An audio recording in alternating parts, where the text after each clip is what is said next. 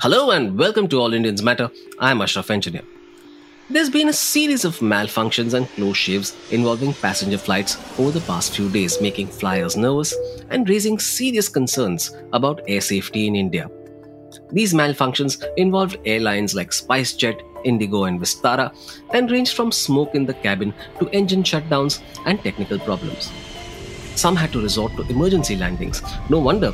A survey conducted on July 6 and 7, days after the malfunctions, by Money Control and local circles, said about 3 of every 4 Indians traveling on domestic flights were worried about their safety. Only 16% of the 21,000 flyers surveyed said they were not concerned at all about safety. 42% said they were concerned while flying on a domestic airline in general, and 35% said they were only concerned if traveling on a select few airlines. The suspicion among many respondents was that airlines were cutting corners due to a financial crunch following 2 years of the COVID-19 pandemic and the soaring cost of fuel. So why are such incidents happening, and is it safe to fly in India? All Indians matter. As I said, the survey was published just after the Directorate General of Civil Aviation, or DGCA, served a show cause notice on SpiceJet after 8 incidents involving its planes were registered in 20 days. In fact, the DGCA is being closely watched, with about 18% of respondents accusing it of oversight. The survey apart, there is a general sense that airlines are compromising passenger safety. This is not the first time airlines have been under the safety scanner. There were concerns even before the pandemic. This is worrying when you put the sector in context. India is the world's third largest aviation market, and passenger traffic is expected to grow 6.2% per annum by 2040. However, with growing competition and cost pressures, passenger safety seems to be the casualty. One of the problems is a pilot shortage.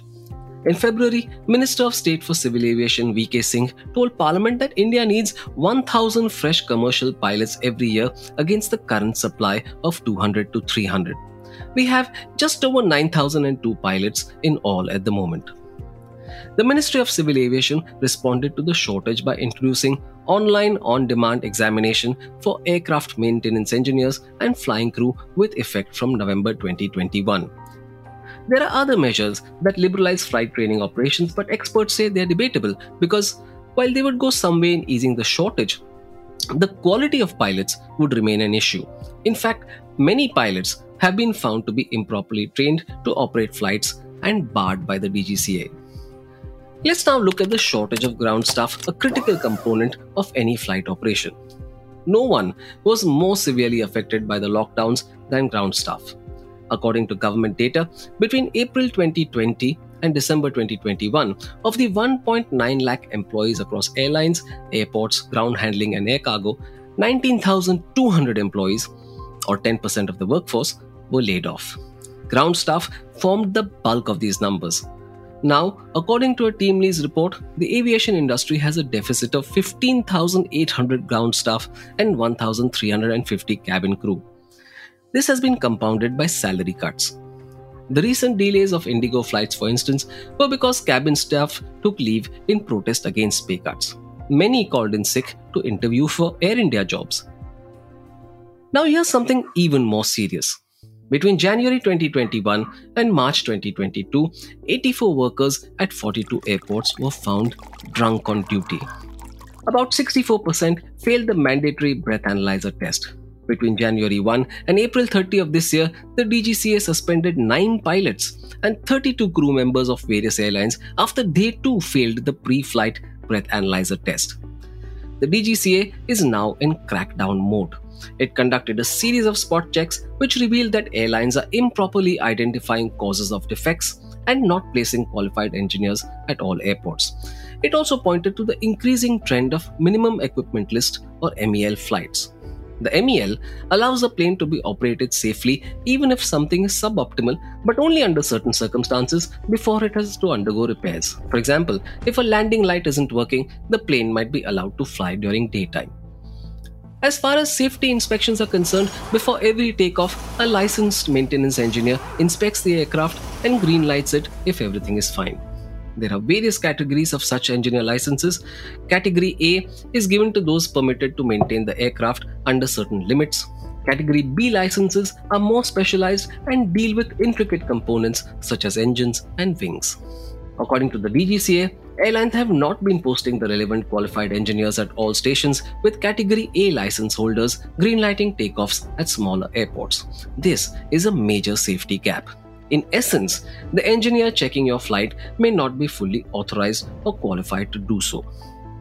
Whether this is the reason for the multiple incidents ranging from engine snacks to burning smells in cabins to birds entering the cockpit, only a detailed investigation will tell.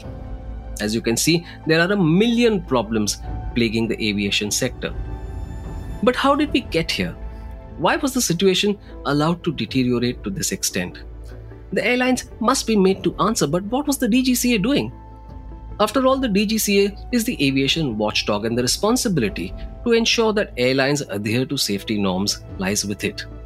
There is something seriously wrong with our aviation processes and checks and balances. How else do you account for the high number of close shaves in recent times?